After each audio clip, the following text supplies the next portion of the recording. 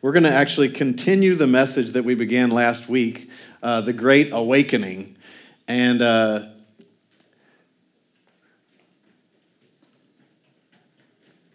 it's good to be part of the family of God and of the kingdom of God. I want to begin with Galatians chapter 3, and we're going to look at verse 21. Galatians chapter 3, verse 21. Let's pray. Heavenly Father, we thank you for your word, that your word is alive and powerful, sharper than any tool or instrument of man, dividing between our soul and our spirit. Father, that through your word that we see and that we know the truth of your word, the reality of your person and of your presence.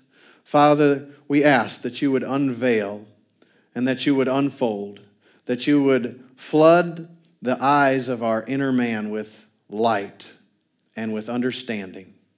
Father, that your word would not be a mystery to us, that your word would not be some secret code, but that your word would be unveiled and opened before our spiritual eyes, that we may see and we may know the great treasures, the great love, the great mysteries that have been hidden, Father, but that your Spirit reveals them to us. Holy Spirit, we say, have your way today. Use my tongue, my lips, my mind, my body, that we may receive from you, Father, all that you have for us, that we go away never the same. In the name of Jesus we pray. Amen. Galatians chapter 3, verse 21. Is the law then against the promises of God? God forbid. For if there had been a law given which could have given life, verily righteousness should have been by the law. Weymouth translation says, God, however, is only one. Is the law then opposed to the promises of God? No, indeed. For if a law had been given which could have conferred life, righteousness would certainly have come by the law. And then Amplified translation says, is the law then contrary and opposed to the promises of God? Right? Because Paul is talking to the churches actually at Galatia and saying like, you all started out trusting God and believing God and you were on the right track. How are you so quickly going a different way? How are you so quickly trying to connect with God and commune with God and talk with God in your own strength and in your own power and through the things that you do? Well, you know, the tradition tells us that there was a teaching that came in called Gnosticism, and that the people in the church kind of got tripped up in that teaching. But I can tell you from just being alive for 42 years that people's flesh wants to do something in order to deserve something good. I mean, we teach it in our work ethic, which is a good work ethic, you know, and even the Bible says if you don't work, you don't eat. And you need to work hard, work as unto the Lord and not to mankind. Aren't you glad that scripture's in there? That scripture is in there for every leader that you have, that you work underneath, that doesn't act correctly. It says, work as to the Lord and not to men. Why? Because somebody else acting foolishly can, if you just respond and act the same way, can actually steal from you. Because you started to respond to them. No, we work as to the Lord and not to men. And actually, the epistles tell us that to the leader that treats you poorly, you should actually work even better. Because it is no credit on your account if you're treated poorly. When treated poorly, it says, when you're treated poorly, if you do something good and you do what's right, then there's a credit to your account. But if you do something wrong and you're treated poorly, well, you just deserved it. That's my paraphrase. So that's the place where we pick up in Galatians chapter 3, verse 21, that the churches at Galatia, they had started out living for God. They had started out going the right way. And Paul's trying to correct that, and we pick up in the Amplified. It says, is the law then contrary and opposed to the promises of God? Because the Galatians were trying to, through the works of the law, be near to God. They were trying to come to God. And you see this throughout many religions, many beliefs in the world, that the way that mankind tries to get access to God himself is through the works that they do. You know, through beating themselves or through giving up food or through doing this or doing that. It's always a work of the flesh, an accomplishment of the flesh to try to connect with God. But God said, while we were sinners, while we were messing up, Christ died for us. He died for the ungodly. God so loved the world that he gave his only Son, that whoever believes in him or believes on him should not perish, but have everlasting life, or have literally the same kind of life that God has, or to be sustained in living the same way that God himself is sustained, with the same source of sustenance, with the same source of life and power, really with the same nature, which is what we see in the life of Christ. For God so loved the world that whosoever should believe in him should not perish, but have everlasting life.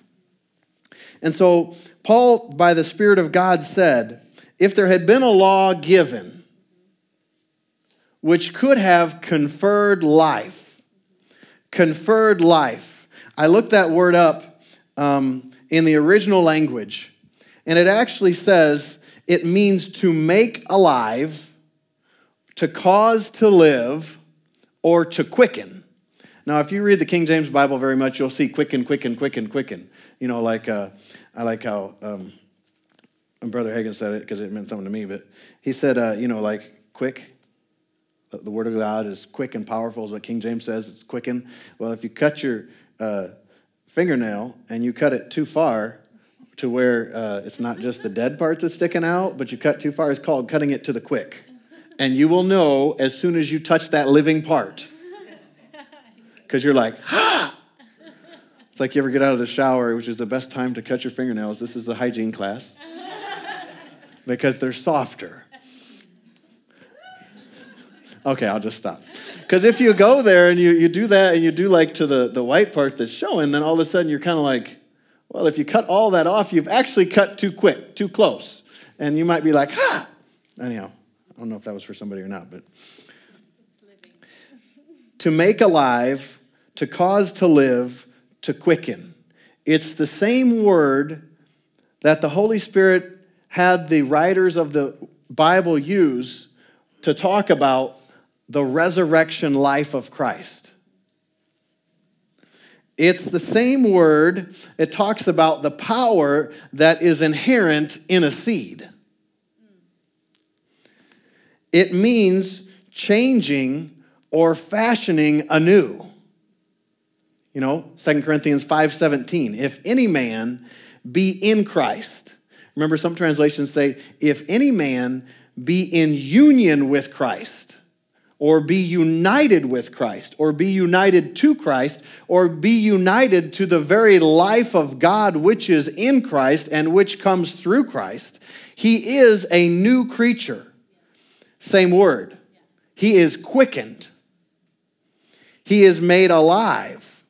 And this is not just like all of a sudden, an animal is born and made to live. Although the life of God, actually, the same Spirit that raised Christ from the dead, the Bible says, will, same word, make to live, quicken our mortal body. Just like it quickened the mortal body of Christ. It also talks about the imparting of spiritual life and of spiritual sustenance. that actually you're sustained by this kind of life. And when I kept looking at this, when I was studying for this message a few weeks ago, at the beginning, of course, I re-looked at it, but it also means to awaken or to rise up. And I saw that, and I was meditating on that, and I said, wow, this is like the greatest awakening ever. Why? Because it was one Son of God awakened unto life as the forerunner of a whole generation of sons and daughters of God, of children of God. Jesus, the Bible says, went through as our forerunner. In other words, he blazed a trail and made a path. And he made a path that really it was not possible for you or I to blaze without him first going before us. He made a way where there was no way with mankind. Man had tried for years and years and years and years to obey the law, to obey all the rules, to do all the right things, so as hopefully the Lord won't be mad at me. Hopefully he will do something for me. Hopefully he'll let me into his kingdom. And if that would have been possible, then life would have come that way, but it was not possible that life could come that way. Not the life of God and not the nature of God.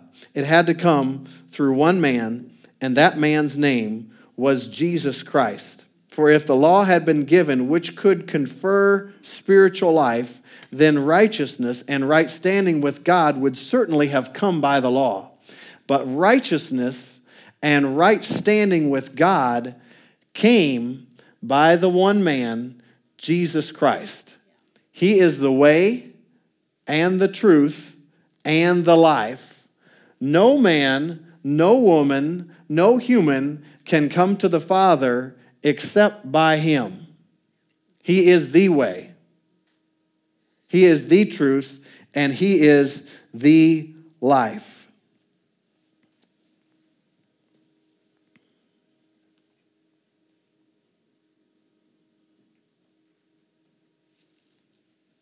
The power of Christ, the power of Jesus Christ, is found in his death, in his burial, in his resurrection, and his ascension.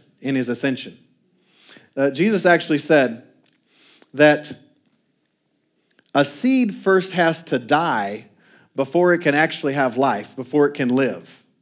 It first has to be planted in the ground and die. And by that death, then new life can spring forth. You see, it's just like the beginnings. It's a little slow this year, but of new life springing forth.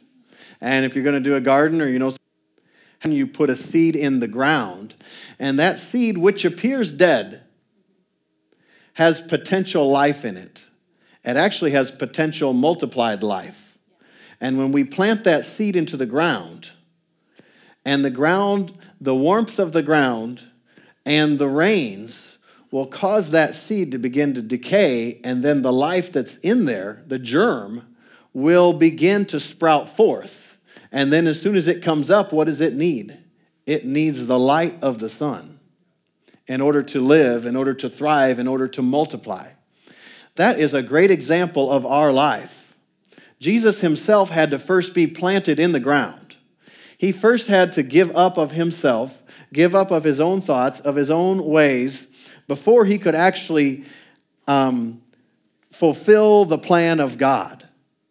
Remember, he's in the garden. The Bible says he sweat, as it were, great drops of blood.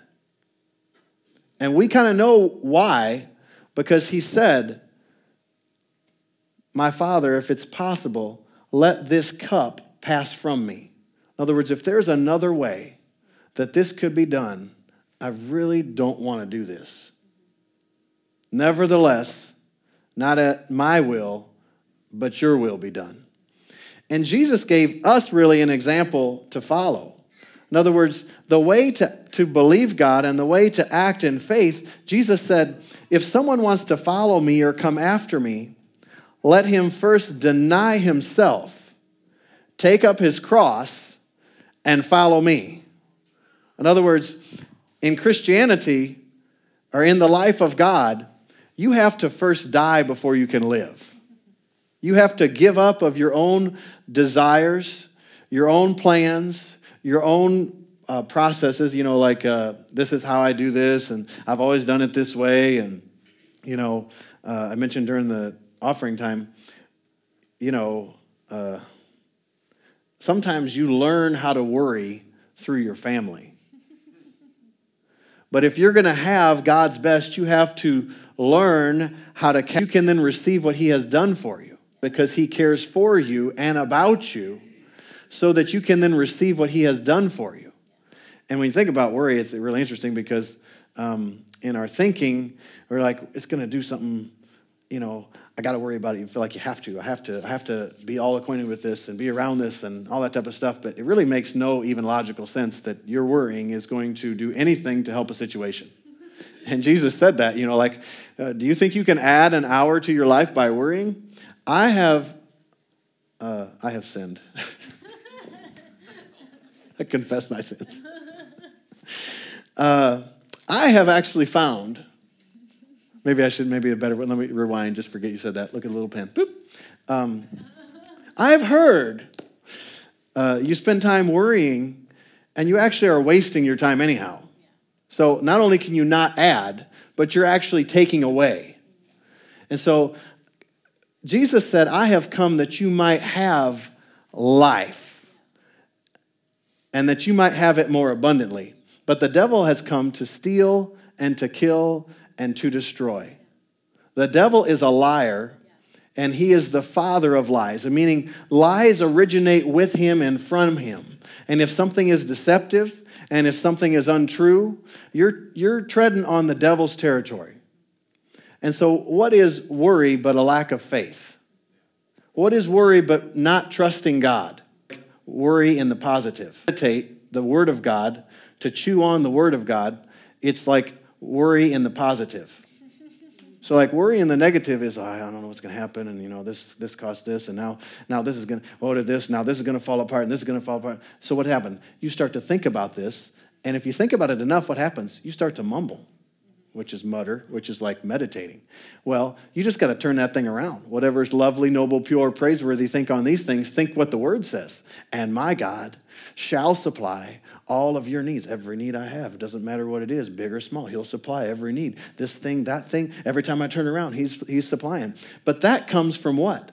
That comes from a heart of faith or a believing heart. Well, what is a believing heart?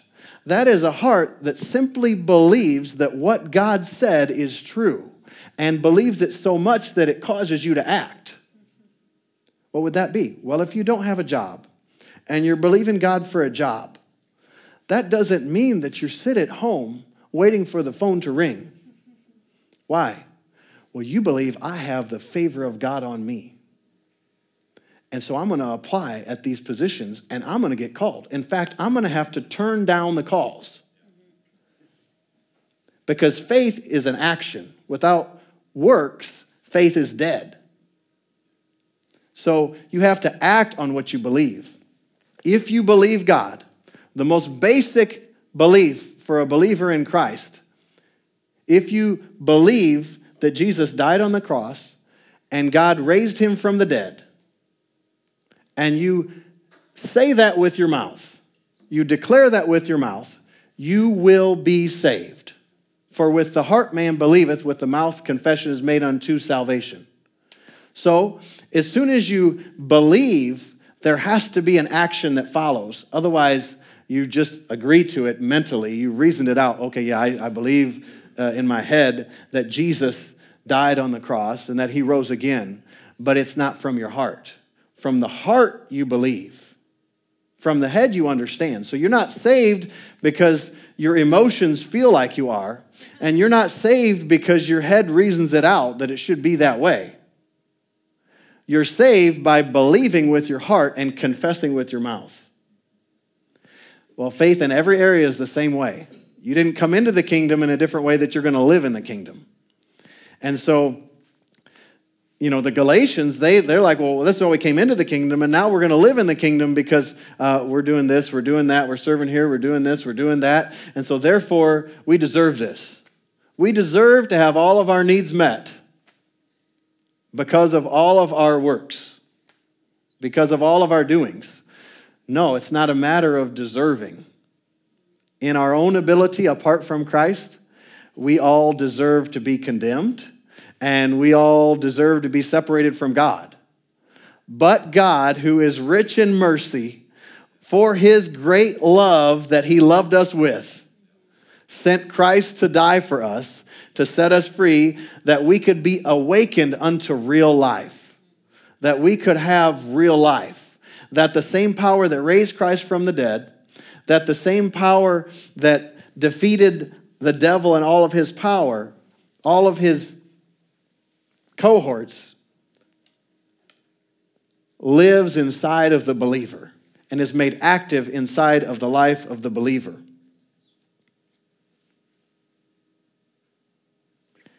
So you may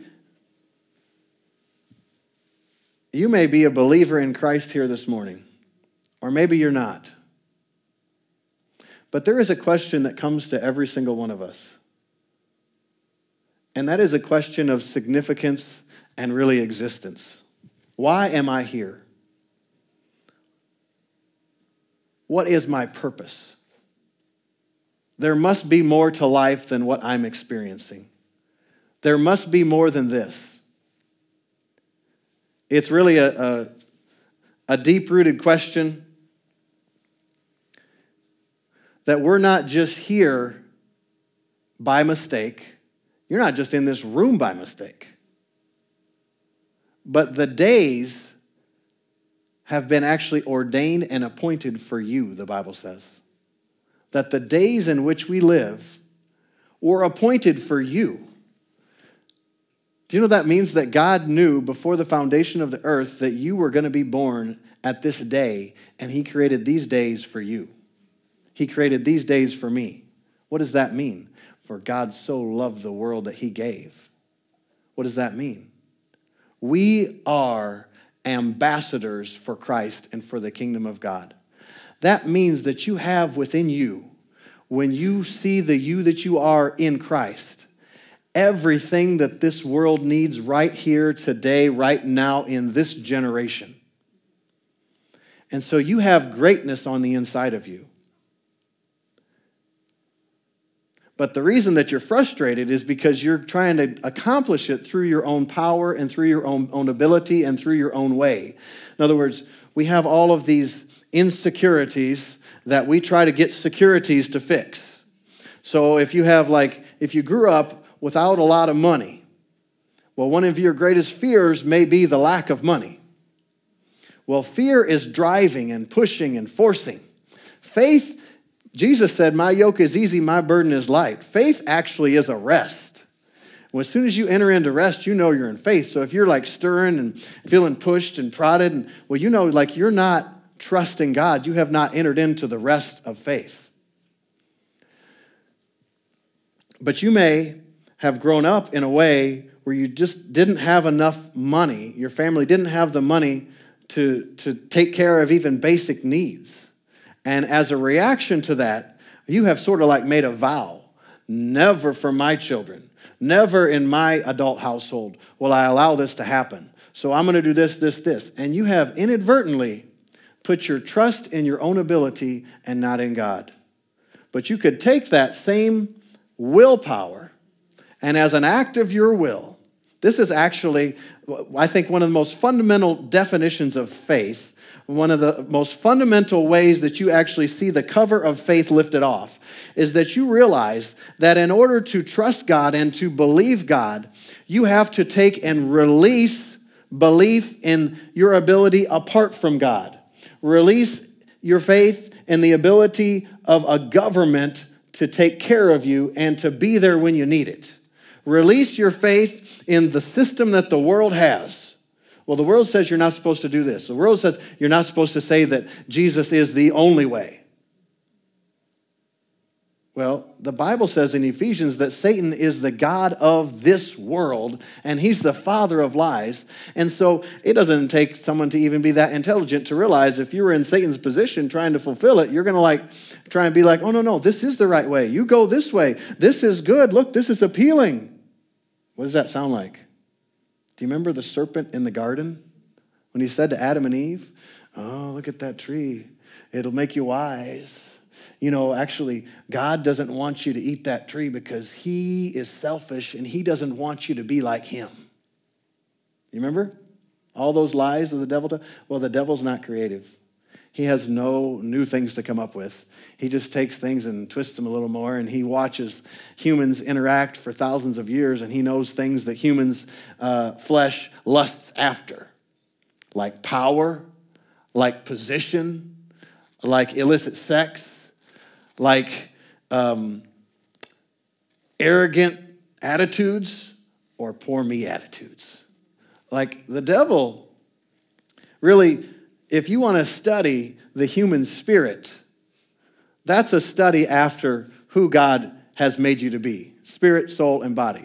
But if you want to study psychology, that's a study after the world system. And if you study psychology, then you have to restudy it like every decade because it kind of evolves and changes every decade. And so in Christ, or in our union with Christ, we are actually set free from the system of the world, from the power of the flesh, and from a mind that is unrenewed, if you renew your mind, that would try to dominate you, try to control you. Now, I better not go there. I don't have time. Well, I was going to say, I, like some of you know, I have had it's a series that I'm working on, but in January, I had a head injury, and I got a concussion, right? And so it's affected me off and on for quite a while. I'm doing very well and continue to get much better. And will be fully recovered in Jesus' name. But it's been an interesting experience because, the Word of God is alive and powerful, sharper than any two-edged sword, divides the soul and the spirit. Yeah. Somebody said oh, why do I want to do that? Well, why do I have that? That's not good. Why do I want to do that? Well, I have to tell you, if you are born again, the new creature that you have become in Christ does not want to do that. But who wants to do that is a mind that hasn't been changed through reading the Word of God. I shouldn't even say reading, through feeding on the Word of God. In other words, the words of God have not got enough place in your heart to change your mind. Because your mind actually controls your body through direction. And really the only way to get beyond your mind, when you've got things in your mind that are coming, and doing all this type of stuff, you guys know how? James, your tongue. In other words, you find something written in the Word that's contrary to what you feel, contrary to what you think about it, but you see it here, and you've decided, you know what? I love Psalm 119, I think it's 128. I esteem your words above all else to be true, or your precepts above all else to be true, and I hate every false way. So you find it, and all of a sudden you're like, well, this is opposite, if I was really honest, this is opposite of what I kind of think about it. Well, you find that, and you're like, well, then why do I keep doing this? I'll tell you why. Because the only way out of that mess is to speak what you believe of the Word. And then it'll come to pass. Now, you may speak it, and you may not even believe it, but you may know, you know what, I know the Word of God is true. I know God knows everything, and, I know nothing. So I'm just going to speak myself into faith. In other words, I'm speaking this because I know the character of God and I know who he is, and I'm not moved by what I see, and I'm not moved by what I feel, but I am moved by what I believe, and I believe this. And so what do? You stir yourself up. This Wednesday at our lead team meeting, I was talking about that. I love Carpenter's translation of Ephesians, and it says, bow before on my knees before my Father. And in that translation, it says, and when I come to pray, I stir up my remembrance of my earthly father and all of the other earthly fathers that I have known. And then I think of what fatherhood must mean in heaven. And then I multiply it 1,000, no, 10,000 times. And I say, oh, Father. That's what I'm talking about. You meditate the word. You find what the word says, and you let that word penetrate. It'll go beyond your mind.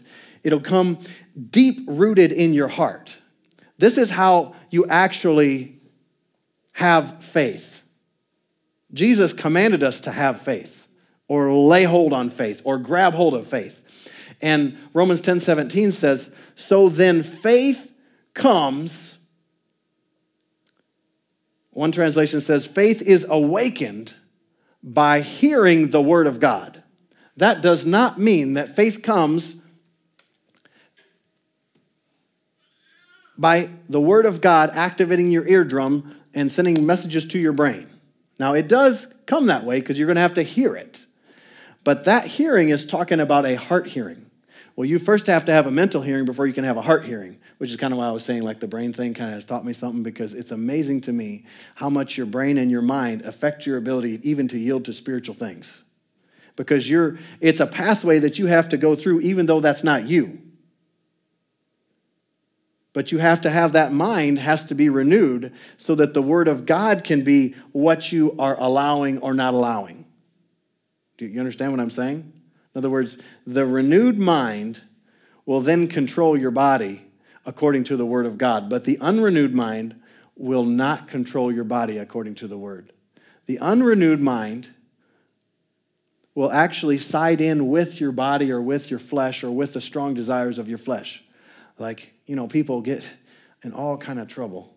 They embezzle money and they do all kind of things. Well, you deserve that. You worked extra hours and you need to have that and you should have that, I've talked to somebody. I never really struggled with stealing, but I've talked to people that have, don't judge people because you may be tempted to do something I would never be tempted to do.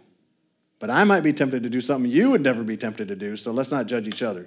So some people, I've talked to them, they're like, I have all this stuff. I used to work in a supermarket and did security. And they would be wealthy people, like millionaires, and they would go in and steal something just because they have this temptation to steal. They don't even need it, but they just had this temptation to steal. Well, you have to put that under. And if you're trying to control a temptation and a desire like that through sheer willpower without the word of God, you might as well just stop. Because what you're going to do is you're going to curb your desires, put all these restrictions on yourself, do all of this, and then you're going to mess up and you're going to feel like a failure and you're going to have that cycle again and again and again and again and again. Because the power is in Christ. And the power is in believing him and what he did. The power actually is in realizing that you're not good enough to do it on your own. That you have flesh and you mess up. That there's Jesus, is touched with the feelings of our infirmities or our inabilities in the flesh because he lived in the flesh so he could relate to us. But yet he didn't succumb to any of it because he was without sin. And so he did it not only to give us an example, but more so to get victory over all of it so that we could then say, you know what, I can't do that on my own, but I believe God. Wherefore, sirs, I believe God. And so then we can look to God and allow his life to dominate us and allow his life to wake us up. I said last week, if you look over in 2 Timothy chapter 2, kind of the end of the passage there, that the word of God says that Paul was instructing Timothy to pray for those that they would awake out of their sleep, that the Lord would grant them repentance to the acknowledging or the knowledge of Jesus Christ. Why is that? Because even a believer, if you don't renew your mind, can find all of a sudden, I'm living in a fog. I mean, I'm kind of going through, like, if you live in a fog or you drive in a fog, like you can see, but you're like a lot more tense around a corner. And it depends how thick the fog is, but the fog can get pretty thick. And so you're going through life, you're going through the motions, you're doing all of these things, but in Christ the fog is lifted and you wake up so that you're not unaware of what's going on, that you're not deceived, and that you're not wasting your life, spending all of your time, all of your resources, the best that you have been given on things that don't matter, on things that won't last. Because what we do for Christ lasts, and with his life and with his nature, you actually supersede the laws of the realm of time and the laws of the realm of the world. Love goes beyond. And love goes above. Stand with me if you would. Every head bowed and every eye closed.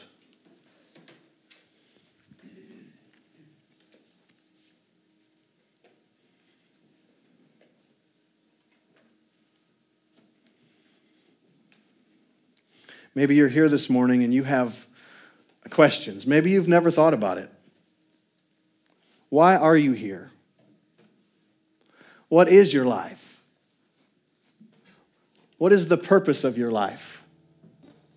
Are you just here to live for 80 or 90 or 100 years? Get a job, make money, pay the money to live in a house, to eat, have a family, children, maybe grandchildren, and then die? Or are you here for a purpose?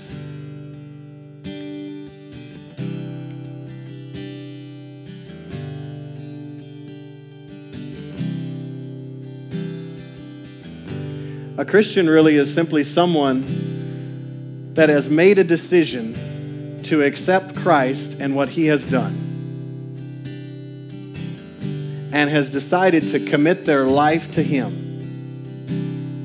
and has had a personal encounter with him. Christianity is not a religion. It's not a set of beliefs or a system to live life. It is a relationship with God through his Son, Jesus Christ. It is by him and through him that we connect with God and that we receive from God. So I want to ask you, with eyes closed and heads bowed, what is the condition of your heart this morning? If you were to die today, if you were to slip away from this earth this afternoon, where would you spend eternity? Do you know? You can know. The Bible says to know that you have eternal life. Today is your day. Don't wait another minute. Don't believe the lie that it doesn't matter, that you're not significant.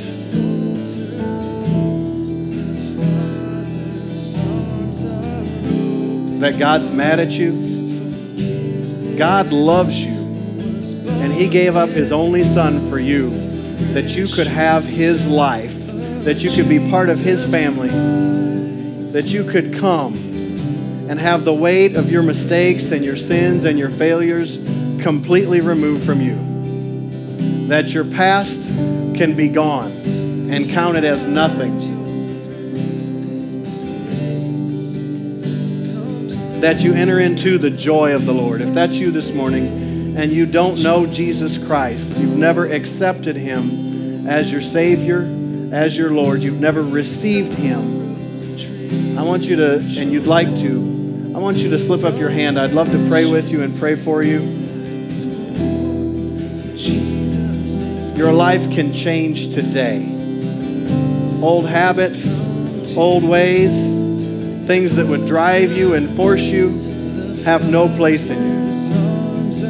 You're made for more. If you're here and you were living for the Lord, but you got consumed and carried away with the things of the world, let them get a hold of you. You can come back this morning. You can come back into the family of God to perfect union, perfect fellowship with Christ himself. He loves you. He doesn't want you to be away. Don't believe the lie that you've done too much, if you've gone too far. The devil is a deceiver and a liar, and he makes it feel like you're so far away, it's so impossible. No, you're one prayer away, you're one twinkling of an eye away from the favor of God and the sweet fellowship of him. If that's you, slip up your hand. I want to pray with you. I want to pray for you. Lastly, if you're here this morning and you've never been filled with the Spirit of God, yeah, maybe you're born again. You have the Spirit on the inside. You've been recreated, but you have not received him in all of his fullness. There is something called the baptism of the Holy Spirit, which empowers you, gives you power beyond to face all of the things that the world would bring and to be a witness for Christ. If you're here this morning, you'd like to be filled with the Spirit, slip up your hand so I can pray with you, and I want to pray for you.